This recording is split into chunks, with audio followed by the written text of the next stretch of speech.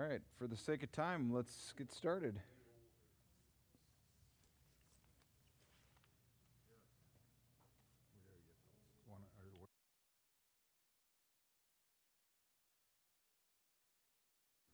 Some people had asked for a bibliography of what books I'm using, so it's off more. And if I didn't print off enough copies, I'll print off more. I actually added another one. I had actually forgot about this book. This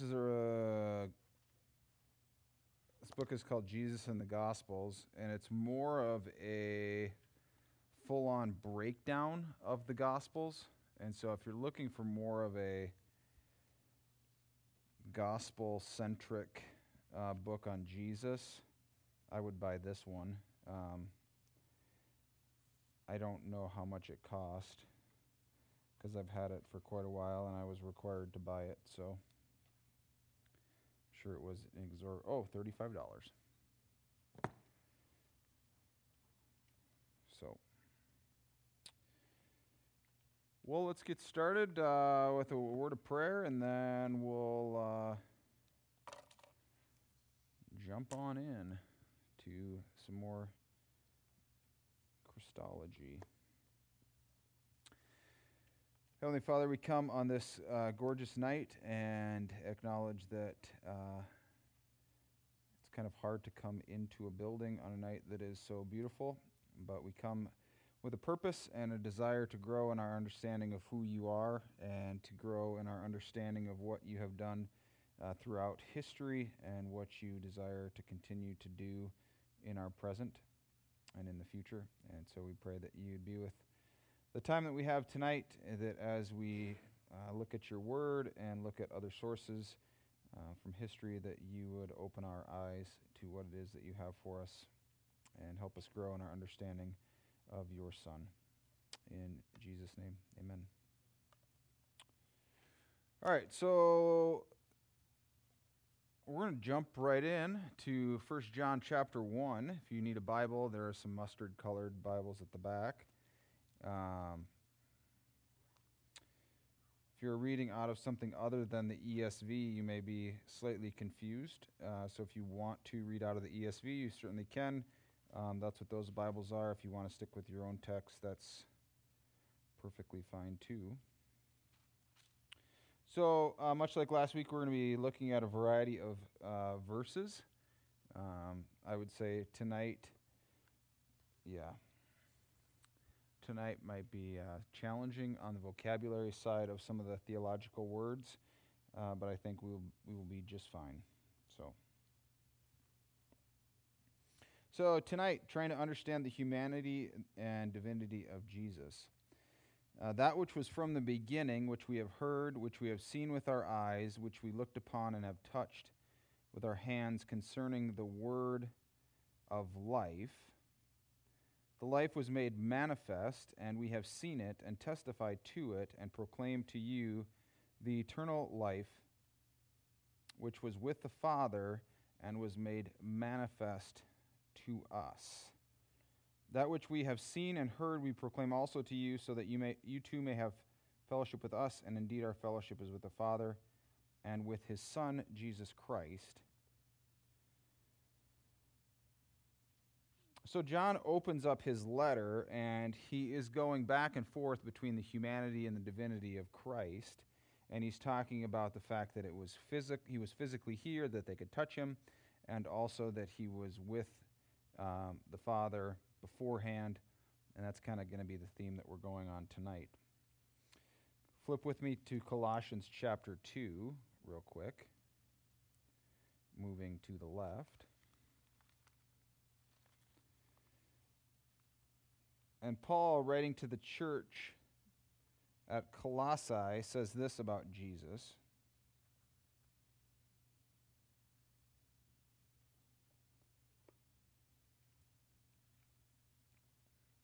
Verse 9 of chapter 2.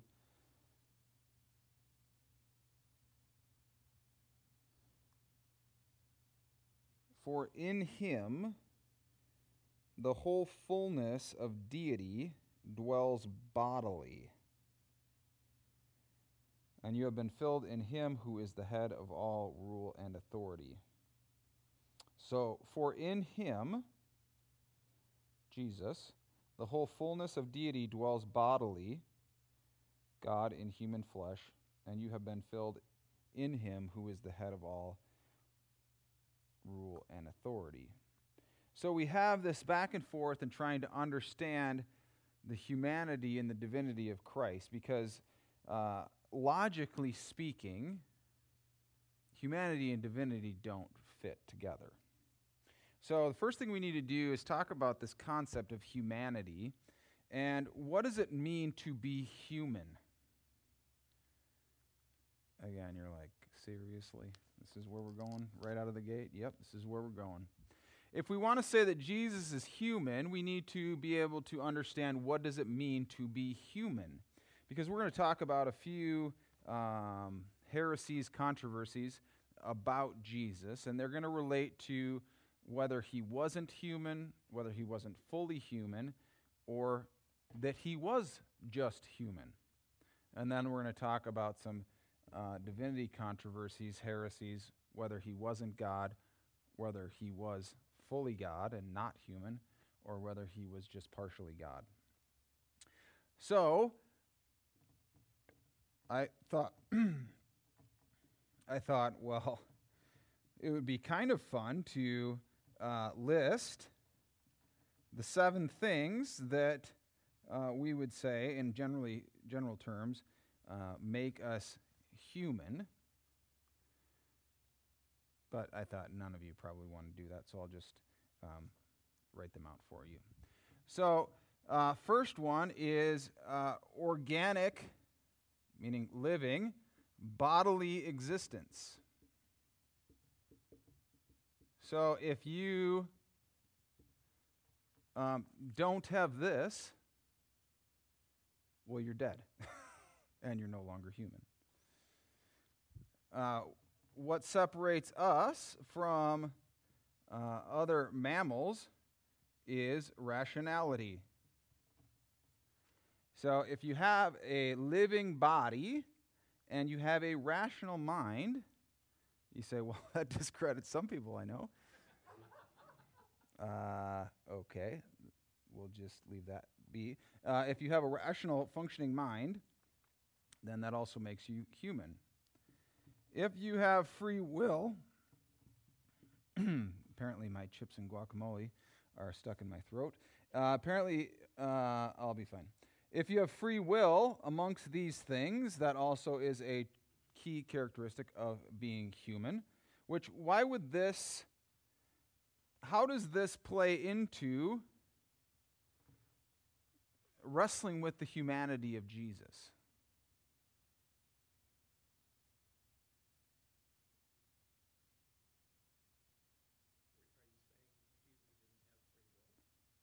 Oh, I'm saying he did. He had to have if we're calling him human.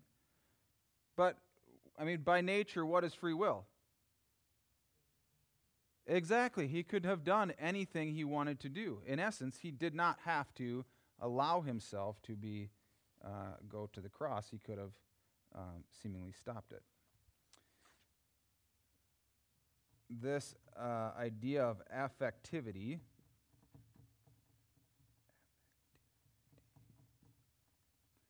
as another key characteristic that you are, in essence, functioning. Memory.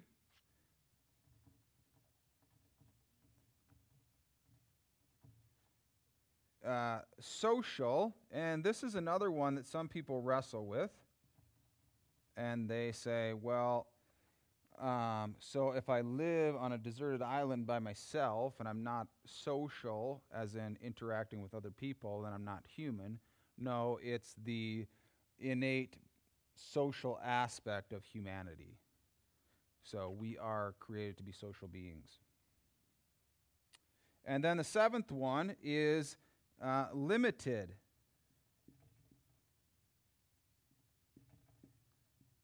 And how does that work? Well, if we are not if we are unlimited, then what are we?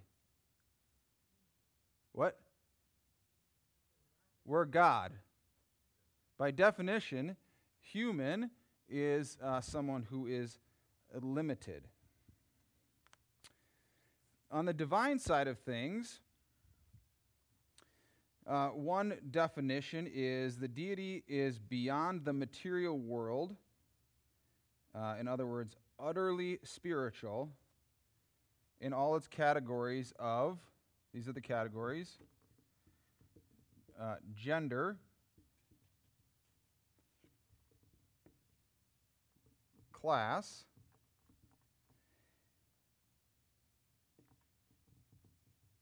infinite wisdom,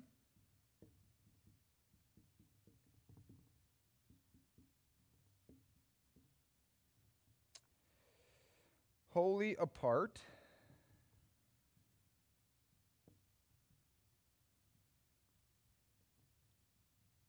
and untouchable. These are kind of the 5 big categories. So, this idea of utterly spiritual is in contrast to utterly physical, as in temporal, material. So when we speak of divinity, it's beyond these classifications. So we can't really put we can't put a gender on divinity. We can't put a class on divinity. Infinite wisdom, again, that fits within, the contrast of limited versus infinite, wholly apart, meaning completely other than, and then this idea of untouchable, meaning beyond, again, the material world, which would be these categories. See, part of what we have to do in understanding the humanity and divinity of Jesus is we have to first understand what we even mean by saying that. And these are kind of the broad general categories that we speak in when we talk about humanity and divinity.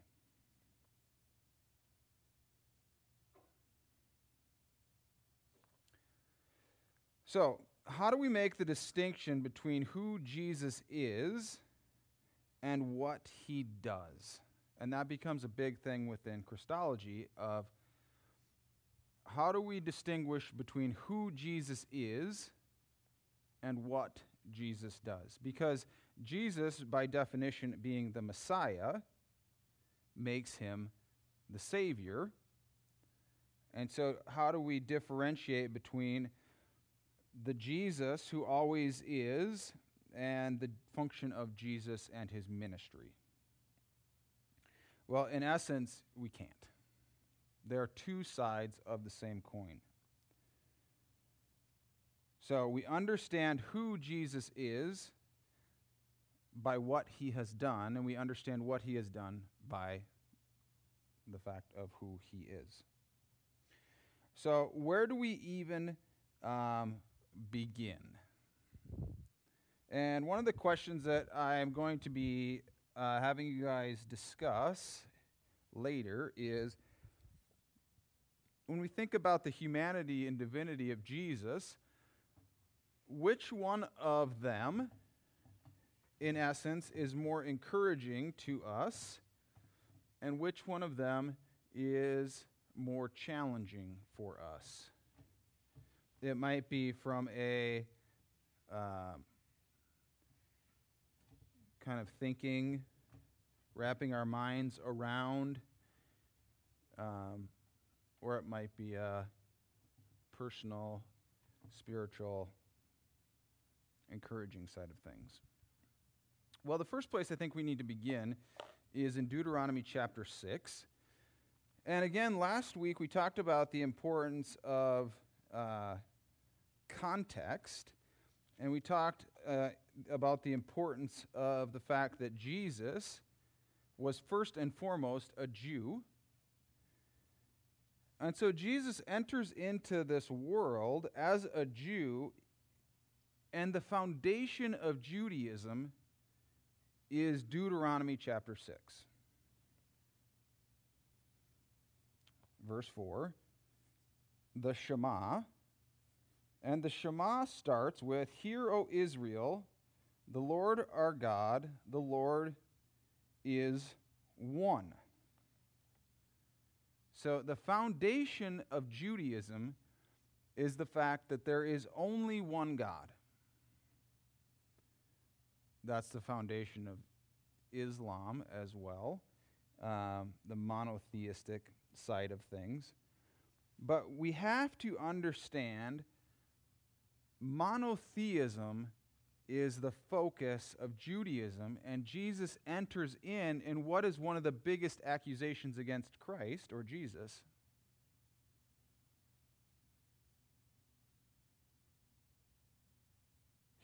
Why do the Jews reject him? They see that he's claiming to be God, or they impose on him that he's claiming to be God, and they say, "You can't be a Jew because there is only one God, and you are clearly not him."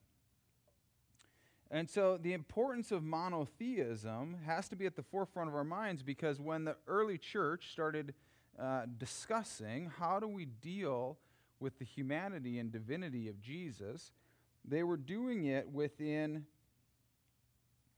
a very monotheistic framework. So the concept of the Trinity is something that we say, well, duh.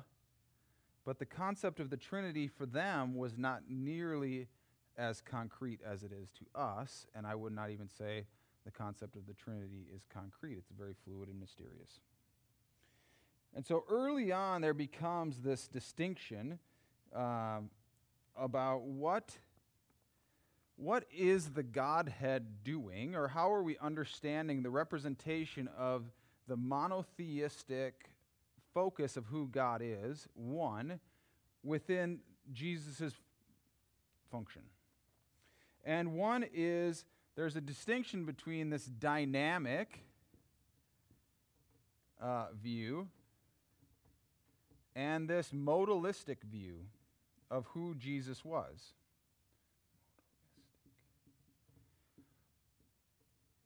And it's directly related to the divinity of Christ, of Jesus. And it is that when we look at Jesus, okay, so let's back up. You're an early church father. The reality of the person of Jesus was a given. Like, Jesus of Nazareth was given. Like, there was no debate. Did he actually live?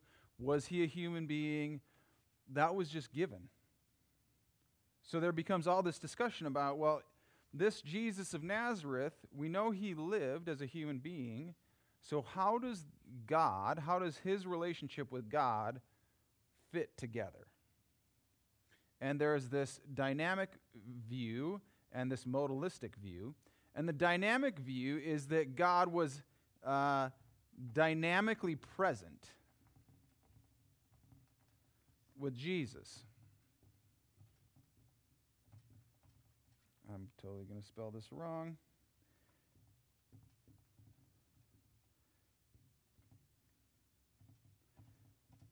So Jesus is not God, but God's presence was with Jesus. Because if we say that Jesus was God, now what do we have? Two gods. And now we've just completely thrown everything out the window. So we're trying to come up with a concept. How could Jesus have this relationship with God? And the first one is this idea of God was dynamically present with Jesus, but Jesus was not God. And the second one, kind of the, well, maybe we agree with that, but it's probably more that Jesus was a mode of God. So in essence, when Jesus was present on earth, he was a name or person of the same God. It wasn't God the Father and Jesus. God came to earth, leaves heaven, abandons heaven, and comes in the form of Jesus. And so out of that, we start to see these heresies and these controversies start to spring up. And we look back now and we say, well, how could they have thought this, or how could they have thought that?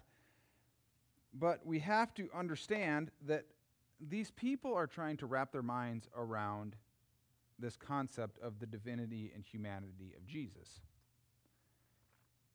in the middle of their monotheistic framework. So we have to give them some space when we think in these terms. And the first heresy that comes along is the Ebionites. Let me spell it right. Ebionite.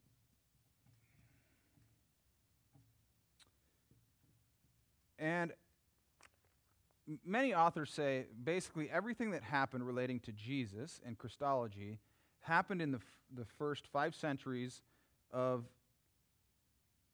after Jesus' resurrection. And ever since then, everything that has come out has been a variation of one of these heresies.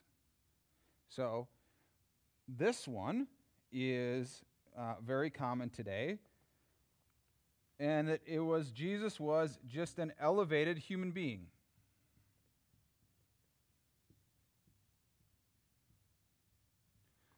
So we see this heresy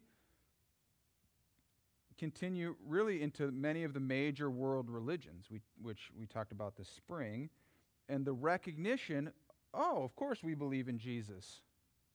He was a historical figure that started Christianity, and all he was a great human being, but he certainly was not God. God as in big G God.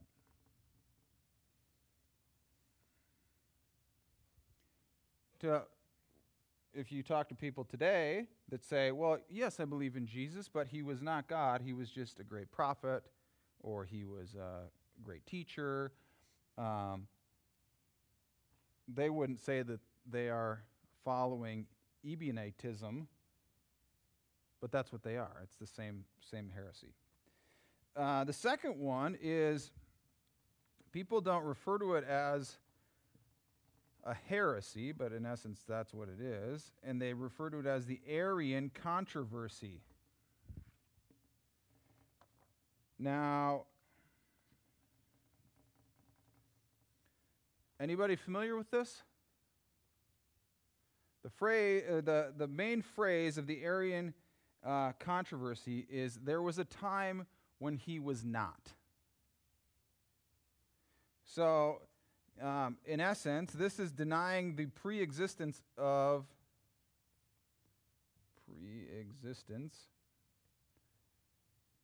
Jesus. So what does this do? Well, it does a number of things. If we acknowledge this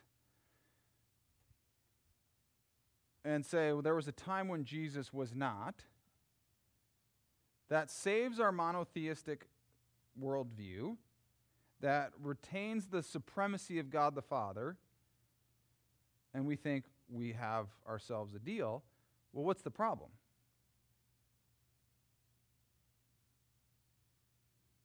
If there was a time when Jesus was not, there was then a time when he was created. Jesus is not divine in this sense, that Jesus was a creation of God, making him less than God. And we'll talk about, in particular next week, when we talk about the idea of the atonement, why was it so important that Jesus was God? Because Jesus' divinity is an essential characteristic of who he was and what he did. So then we start to get into this debate within the Arian controversy, and it's a substantive debate. And we ask, was Jesus the same substance or a similar substance to God? And we have this big church council and big pushback against the Arian controversy, because if Jesus is not the same substance as God, again, he is not God. He's really close.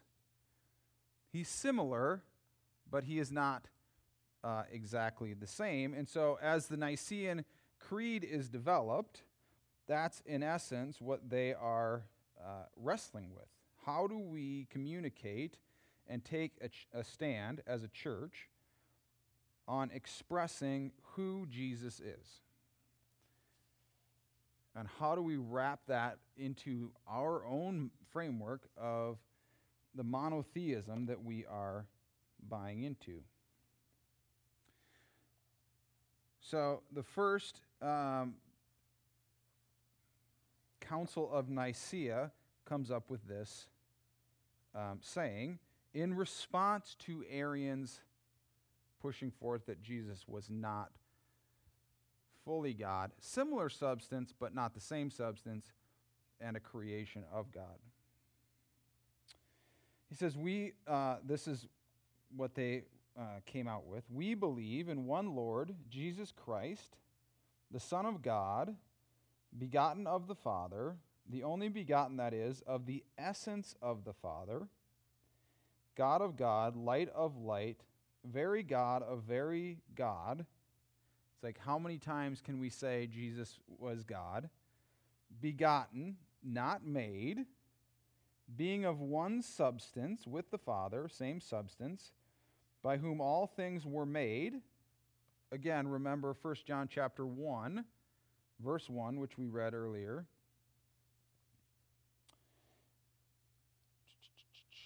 Both in heaven and on earth, who for us men and for our salvation came down and was incarnate and was made man, fully man. He suffered, and the third day he rose again, ascended into heaven. From thence he shall come to judge the quick and the dead. You've probably said this many times. And then they listed this appendix in direct shot at Arian. But for those who say there was a time when he was not, which is exactly what Arian said, and he was not before he was made, and he was made out of nothing, or he is of another substance or essence, or the Son of God is created or changeable or alterable, they are condemned by the Holy Catholic, small c, and Apostolic Church. So we see this big controversy brewing, and they're writing these things to try and solidify who Jesus is. Now, if we think about that, I mean, this is in 381.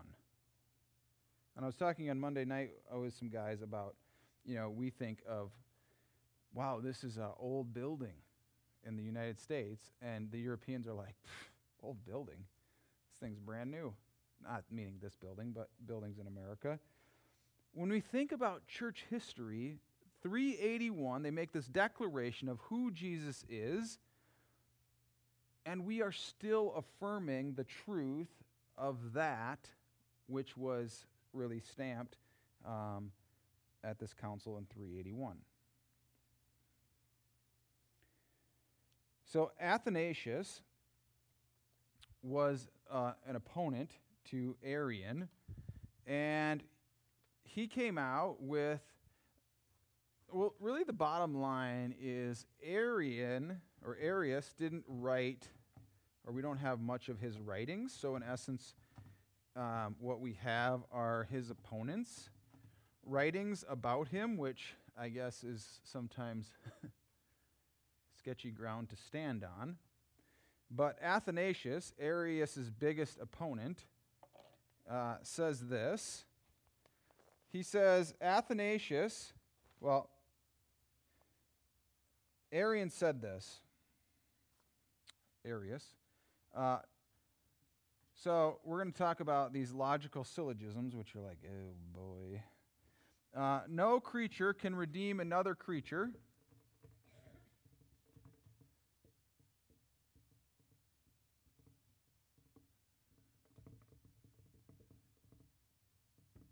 Okay, straightforward.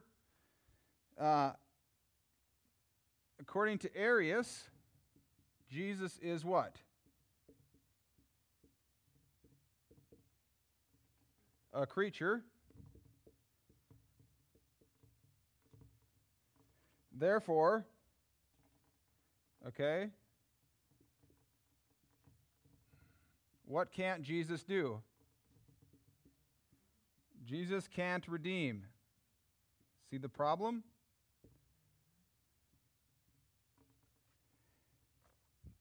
And in the flip side, Athanasius and the rest of the church fathers say only God can save. Jesus saves. Therefore, Jesus is God. So retaining the divinity of who Jesus is. Another big controversy / heresy is Doceticism. Oh, geez, I should have brought my paper over here. My spelling is terrible. And Doceticism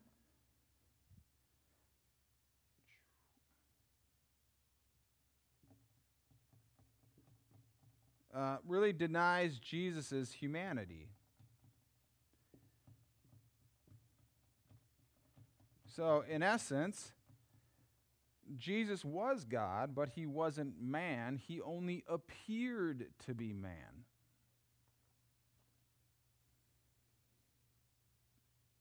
That's really what that word means in Greek, to seem or to appear. So, they don't deny that Jesus was on the earth and people saw him, and they would affirm that he was God and that he came to be present on earth, that we saw him, or that they saw him, and he taught things, but that he wasn't physically a human being. Because again, when we think within the logical framework of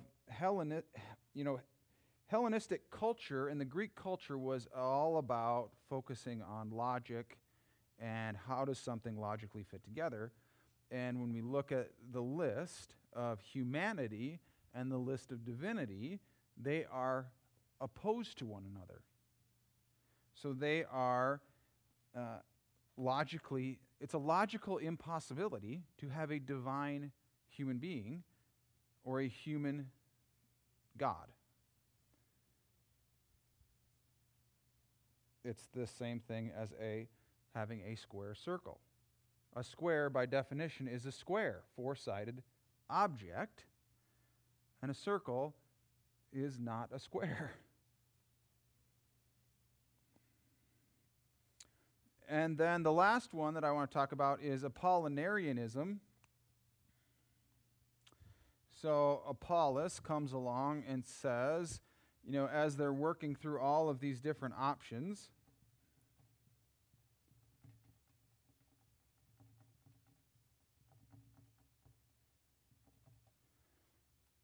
not completely human.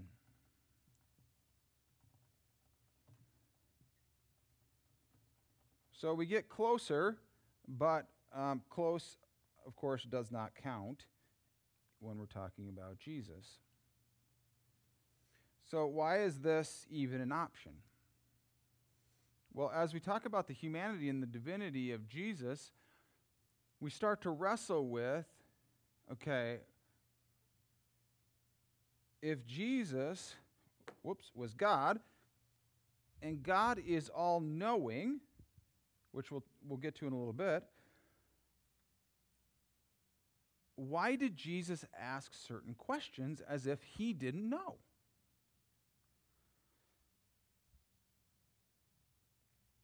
And if God is, in essence, non-physical, beyond things, everlasting, how could Jesus die? How can God die if God, by definition, is an eternal being? And so we wrestle with these things, and that's what these people are trying to do. And so Apollinarianism says, well, Jesus was human, but not totally human.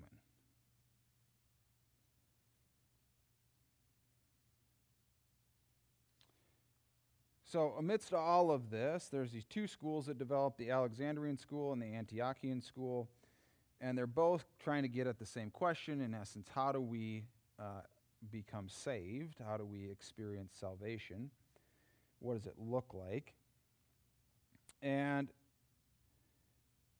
in the Council of Chalcedon, which was in 451, we get to this conclusion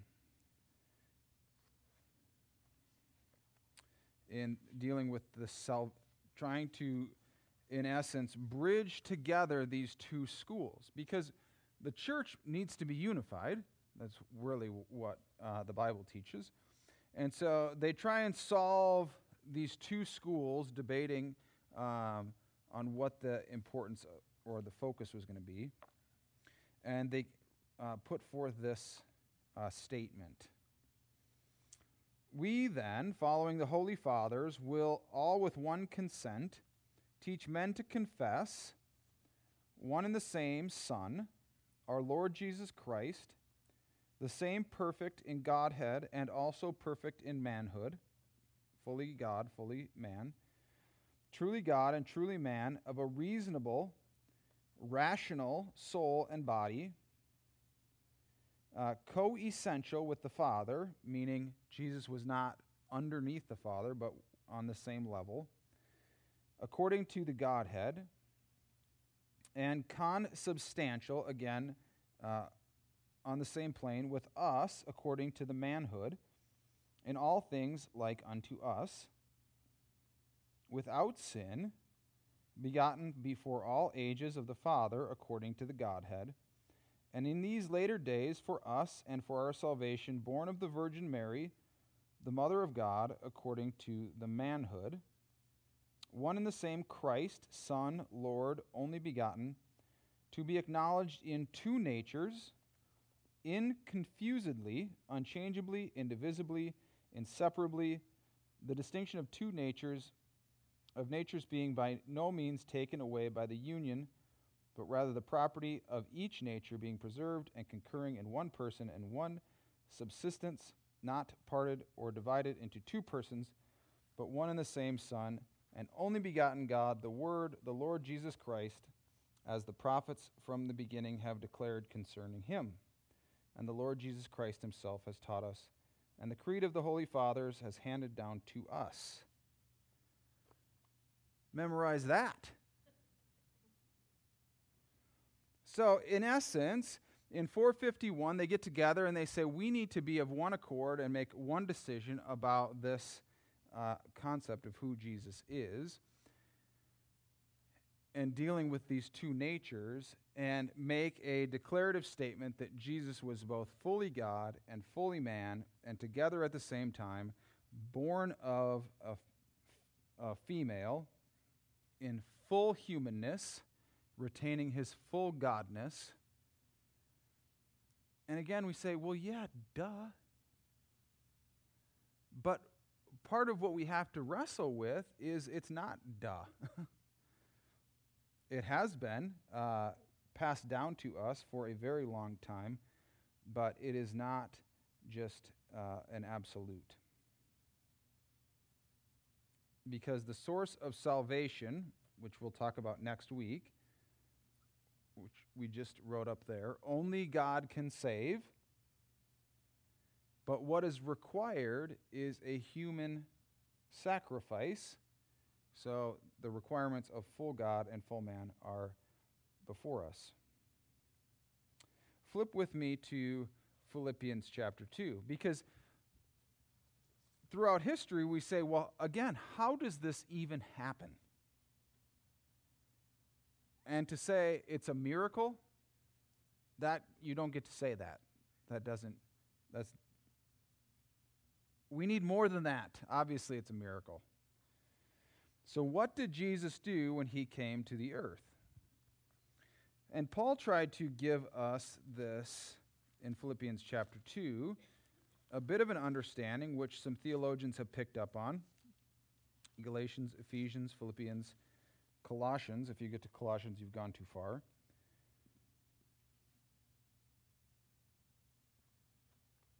And this 1852, this Lutheran theologian and pietist, German pietist, Gottfried, he was reading Scripture and he comes across Paul, Philippians chapter 2, and he says, aha, I have the answer.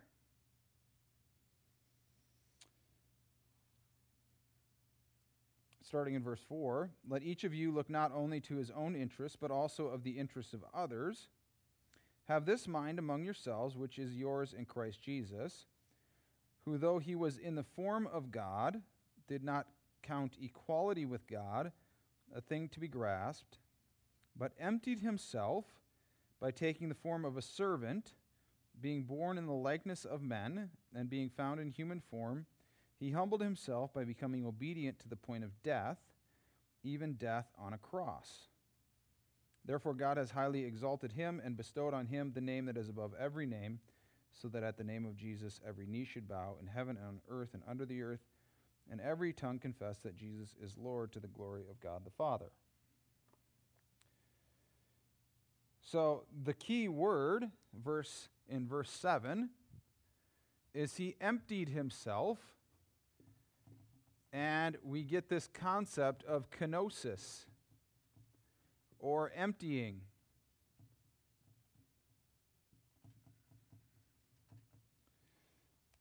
So how do we wrap our minds around humanity and divinity coexisting in one being? And it's through this explanation that most people try and get their minds around it, and it's this self-emptying. So in essence, it's Christmas Eve.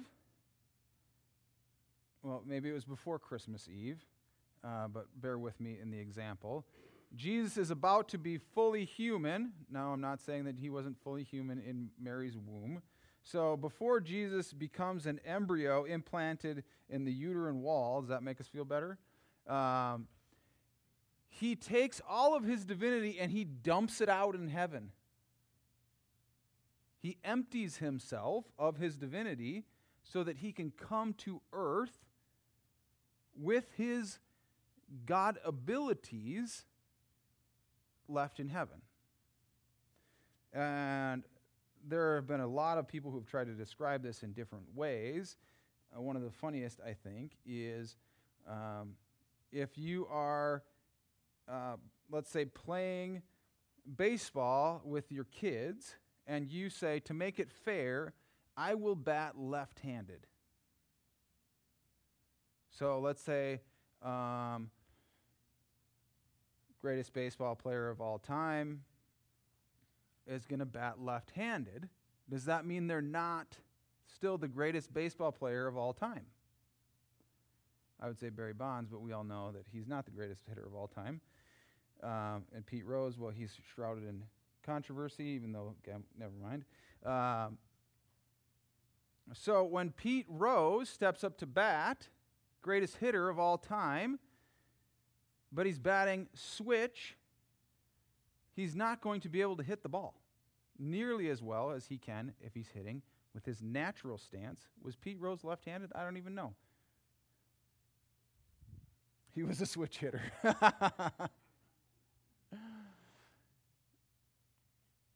But in essence, he doesn't lose his godness. He doesn't lose his greatness because he becomes human. He makes a conscious decision to self-limit his divine abilities when he comes to the earth to get over this controversy or to get over this issue. So as Paul says, he empties himself, verse 7, by taking the form of a servant. And if you remember last week, we were talking about the importance of Jewish Messiah and the king aspect and all of these things that the Jews were looking for, and Jesus comes in the form of a servant, and it totally throws them for a loop because what they were expecting is not how he came. And so when you look at this, it seems to make great sense that in order for Jesus to be fully human and retain his divinity, he's got to leave his divinity behind. But he retains his divinity in his essence. He simply doesn't use his full divine potential. Thoughts or questions?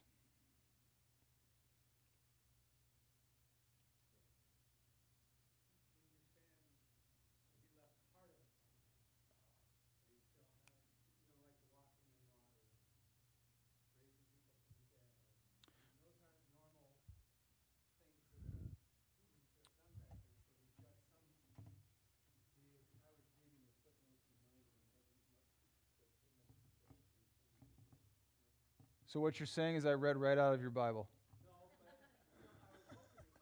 Say something different.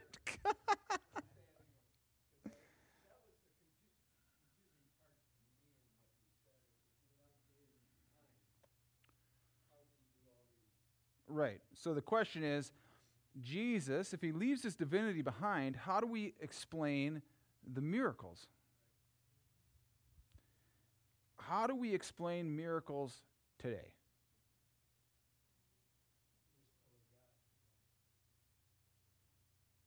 Well, we've got a variety of options. We don't. What did you say? Okay, but closer. Who's doing the miracle? What part of God? Right, the Holy Spirit. So Jesus, when he's baptized, what happens?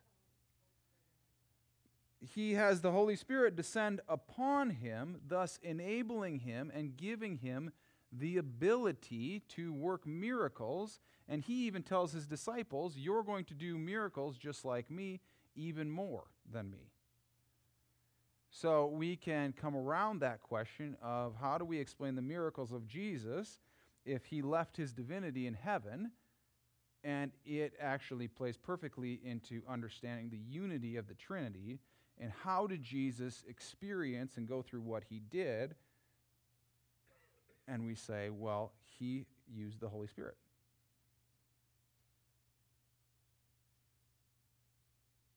Do you buy that or not?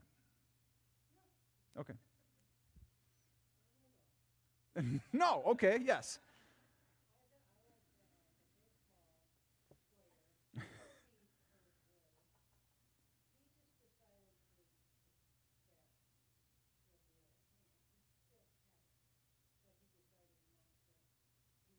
Right, so then how do we explain him raising somebody from the dead?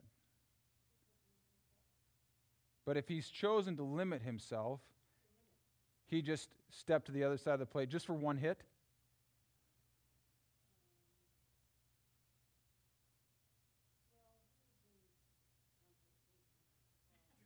Correct. So he was in union with God. And if we say he was in union with God, the Father, which, we get this whole other controversy, which we're not really going to talk about because we're focusing on Jesus. But, one of the splits within the Eastern and Western church is around where does the Holy Spirit come from? And does the Holy Spirit come from God the Father? Or does the Holy Spirit come from God the Father and Jesus together? Or is it all kind of in union with one another? And so how do we understand the Holy Spirit's role within the Trinity? How do we understand the Trinity? And then how do we understand the role of the Holy Spirit within Jesus' life here on earth? So yeah, let's talk about that. Well, we're talking about Jesus. We talked about the Holy Spirit a few years ago. Maybe in another 5 years we'll talk about it again. I'm just kidding.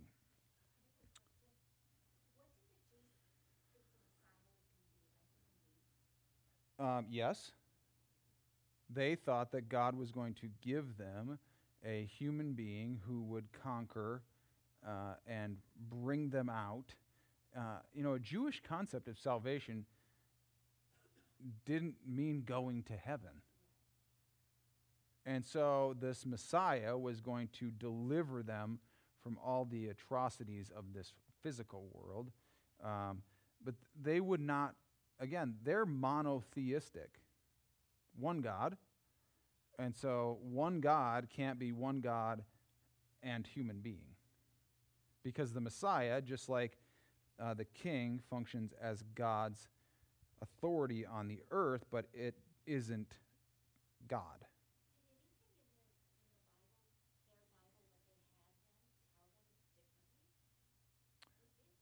Well, we talked a lot about that last week.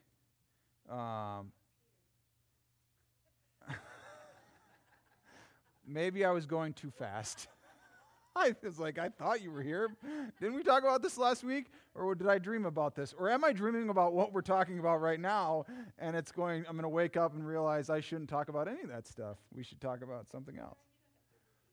So, we obviously have the advantage of saying, well, again, we can see based on Scripture and who Jesus is and, the writings of Paul, that Jesus comes as a servant, not as a king in the kingly sense. But they were so focused on like monotheism, this kingly deliverance, that they miss it. They certainly did not put ... to Jesus. Yeah. And as Chuck, who isn't here because he was probably so offended by what I said last week, which isn't true, said, well, weren't they set up?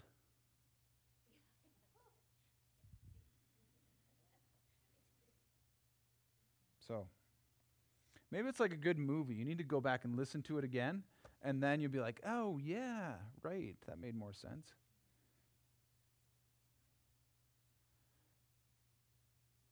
All right, so let's look at, I want to look at some verses, and I want to look at divinity verses, which I wish we had some divinity. If you like divinity, you probably wish we had some right now because it'd be delicious and a nice little treat on a summer night. Why do we only have divinity at Christmas time? Crickets. It's hard to make. It's just basically meringue, isn't it? Baked meringue. Oh, what? We could have divinity right now, and you kept it at home. All right, so let's look at. All right. Well, next week we'll be talking about salvation. What do we eat when we talk about salvation? Let's look at John chapter 1, verse 1. Again, if I go too fast, I can get you all of these references on a document, which maybe I should have done that anyways. So, John 1:1. So we're going to be going through a bunch of verses in John because John did a lot of focusing on the divinity of Jesus. And then we'll get into some humanity of Jesus. And you say, well, last week you said that John was the most humanly gospel about Jesus, but there's also a lot of divinity, which if you just took the John class that we did, you'll remember all these references, I'm sure. So in the beginning was the Word, and the Word was with God, and the Word was God. He was in the beginning with God. All things were made through him, and without him was not anything made that was made.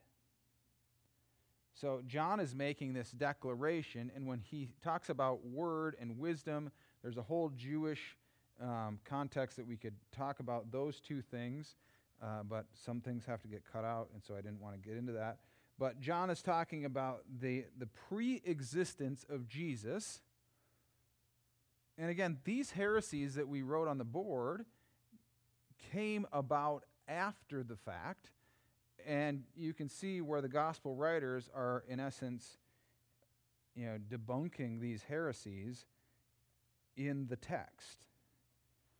So Jesus was not created. He created everything. So the divinity, the divine aspect of who Jesus is. If we flip over one page to John chapter 3, verse 35.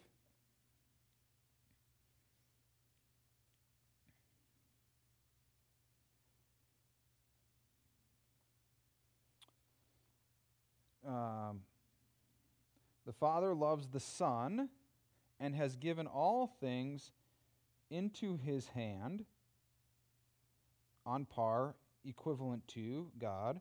Whoever believes in the Son has eternal life. Again, only God can save. Jesus saves, therefore Jesus is God. Whoever does not obey the Son shall not see life, but the wrath of God remains on him. So right out of the gate, John is making it clear that this Jesus, the Son of God, is in fact God as well. If we flip to John chapter 10, verse 30, after Jesus talks about being the good shepherd,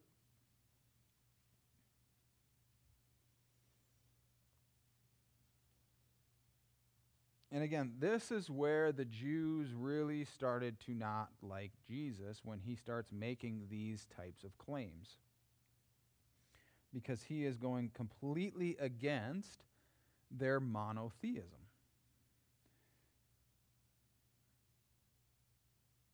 Well, let's start in verse 28. I give them eternal life, talking about the sheep, and they will never perish, and no one will snatch them out of my hand.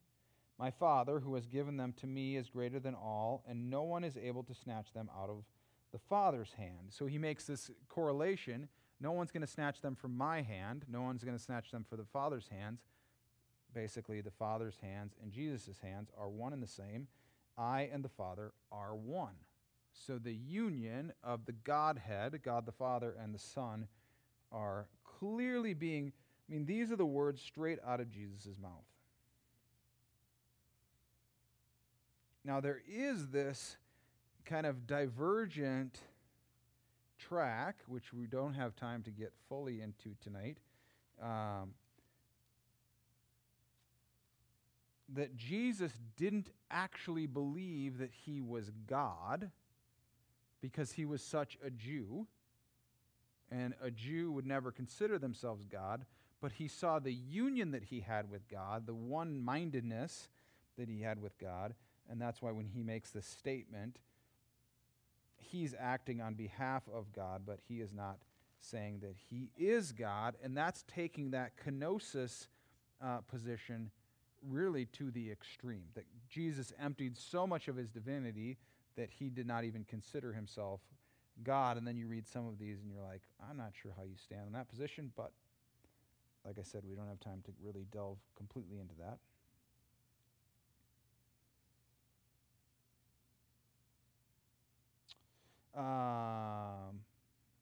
I'm sorry, did I say 14 verses 9 and 10?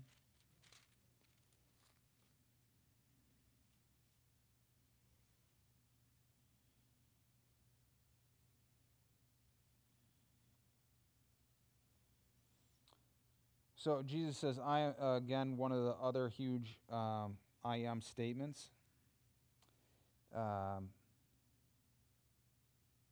Philip said to him, Lord, show us the Father, and it is enough for us. Jesus said to him, I been with you so long, and you still do not know me, Philip? Whoever has seen me has seen the Father. How can you say, show us the Father? Again, Jesus making these declarative statements about the fact that he and the Father are one. And then 17:3.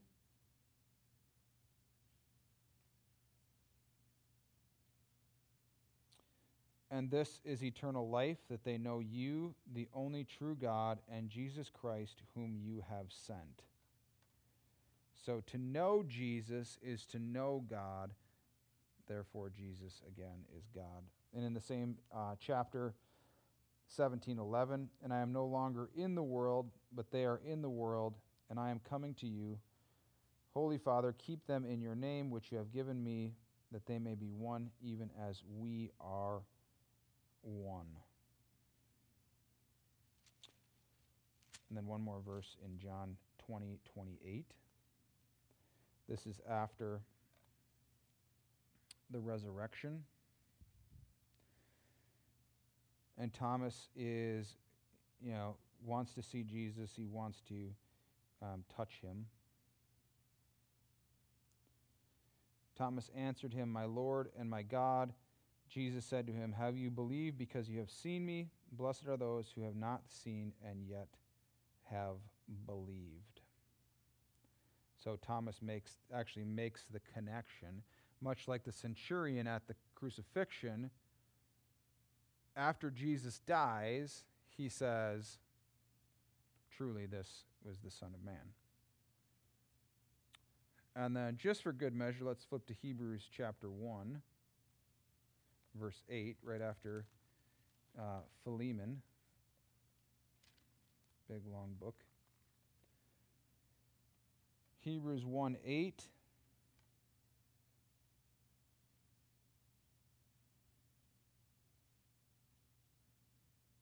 This whole chapter is about the supremacy of Jesus. But of the Son, he says, "Your throne, O God, is forever and ever. The scepter of uprightness is the scepter of your kingdom. You have loved righteousness and hated wickedness. Therefore, God, your God, has anointed you with the oil of gladness beyond your companions." So again, the writer of Hebrews is even not just the Gospels, not just Paul. The writer of Hebrews is recognizing the divinity of Jesus.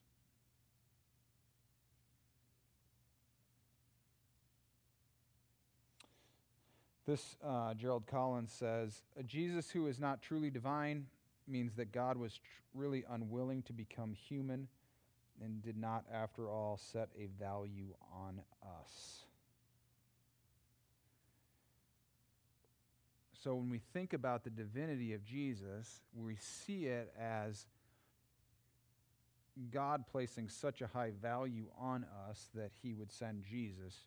Jesus would leave heaven to become human with his divinity, and the importance of that.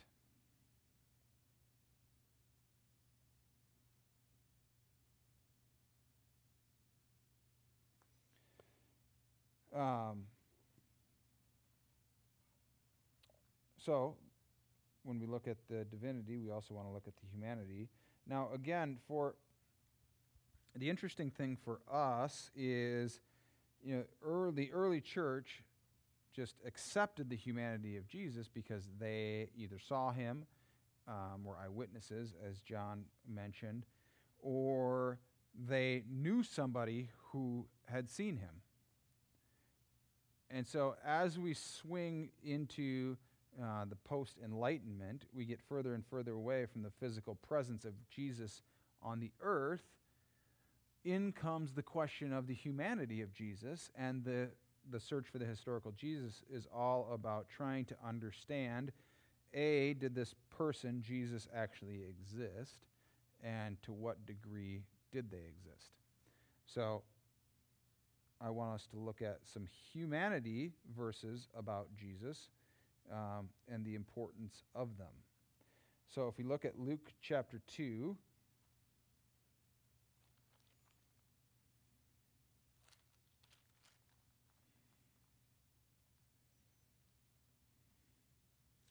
the question is, to what degree, and you look at these heresies, to what degree was Jesus human? And this gives us a pretty good picture.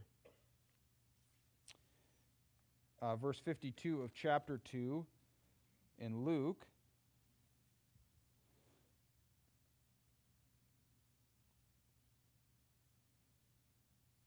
So Jesus, as a young man, Luke tells us, and Jesus increased in wisdom and in stature and in favor with God and man. Now, when you look at that verse, you think, if Jesus was fully God, then why does he need to increase in wisdom or in knowledge? So when you read Luke and you compare that with Paul in Philippians, you say, okay, maybe Paul's, this kenosis theme is got something behind it. Flip to the left to Matthew chapter 4, verse 2.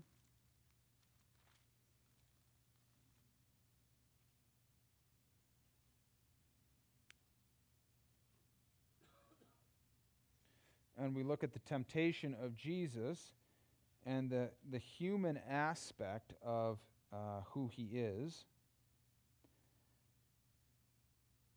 Then Jesus was led by the Spirit into the wilderness. Again, the role of the Holy Spirit in the life and ministry of Jesus. To be tempted by the devil. And after fasting 40 days and 40 nights, he was hungry. Okay, yeah, all right. If he's fully human and he doesn't eat anything for 40 days, yeah, he's going to be hungry. I give him that. And the tempter came and said to him, if you are the Son of God, command these stones to become loaves of bread. But he answered, it is written, man shall not live by bread alone, but every word that comes from the mouth of God. And then if we look at verse 21 of the same chapter, and going on from there, he saw two brothers, James. That's definitely not the verse that I wanted. Just kidding.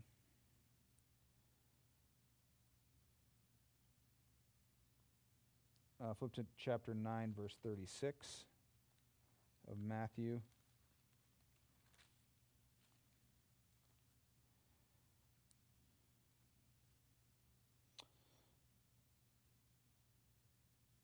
When he saw the crowds, he had compassion for them because they were harassed and helpless like sheep without a shepherd. So he has this emotive response, and he has compassion on the people because of who they are and their need for him. Let's look at, what's next? 14:14. Matthew 14:14.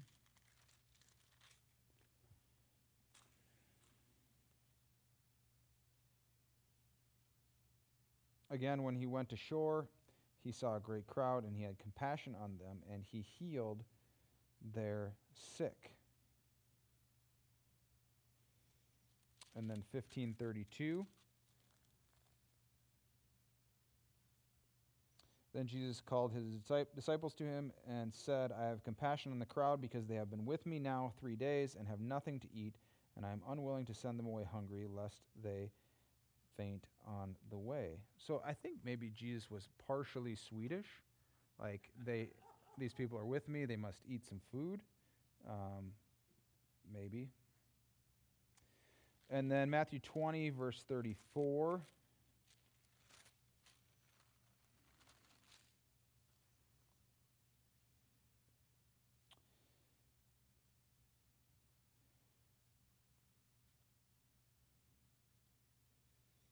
Actually, starting in verse 32, and stopping, Jesus called them and said, what do you want me to do for you? They said to him, Lord, let our eyes be opened. And Jesus, in pity, touched their eyes, and immediately they recovered their sight and followed him.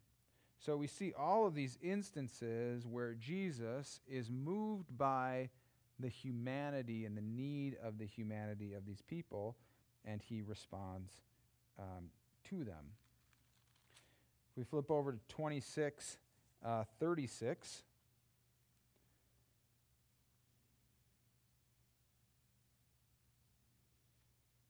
In the garden,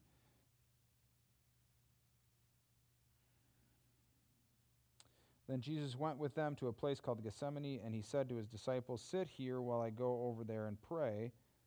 And taking with him Peter and the two sons of Zebedee, he began to be sorrowful and troubled. Then he said to them, "My soul is very sorrowful, even to death. Remain here and watch with me." Now we see this interesting aspect of, remember, it's number 6, what makes a human being, and it's the social aspect. And clearly Jesus, in his darkest time, in his darkest moment, wants to be with his people. And he wants to be with his closest people. And so it's further showing us the humanity, the human aspect of Jesus. Because we could get very tied up in the divinity aspect of Jesus and the fact that, he was God, so all of these things were easy for him. But when we pair that with the human aspect of Jesus, it becomes glaringly clear. Mark 15:34. We just want to cover the waterfront of all the Gospels.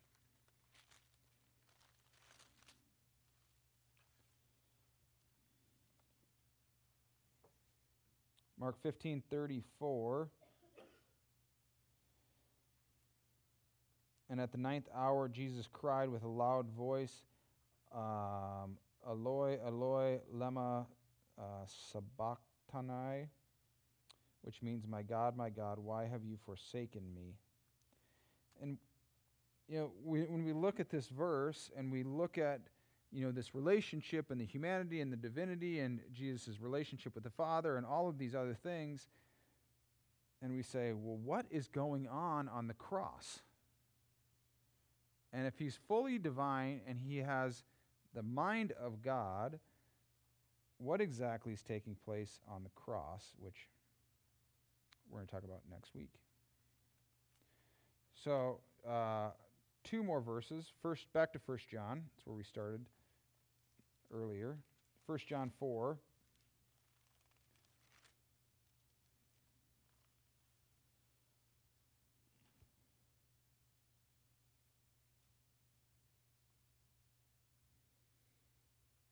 And when we read a set of verses like 1 John chapter 4, we can see how the early church saw it so important to squash down some of these early heresies that clearly were not based in Scripture. Verse 2 of chapter 4 of 1 John, "By this you know the Spirit of God. Every spirit that confesses that Jesus Christ has come in the flesh is from God. And every spirit that does not confess Jesus is not from God. This is the spirit of the Antichrist, which you heard was coming and now is in the world already."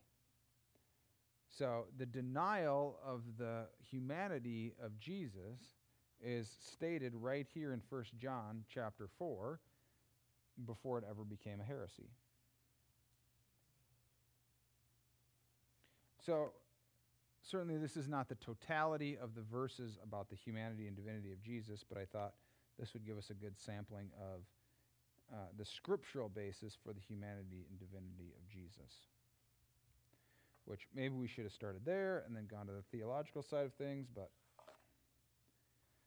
maybe I'm just dreaming and I'll wake up and I'll get to do this right the next time. Any questions about these passages?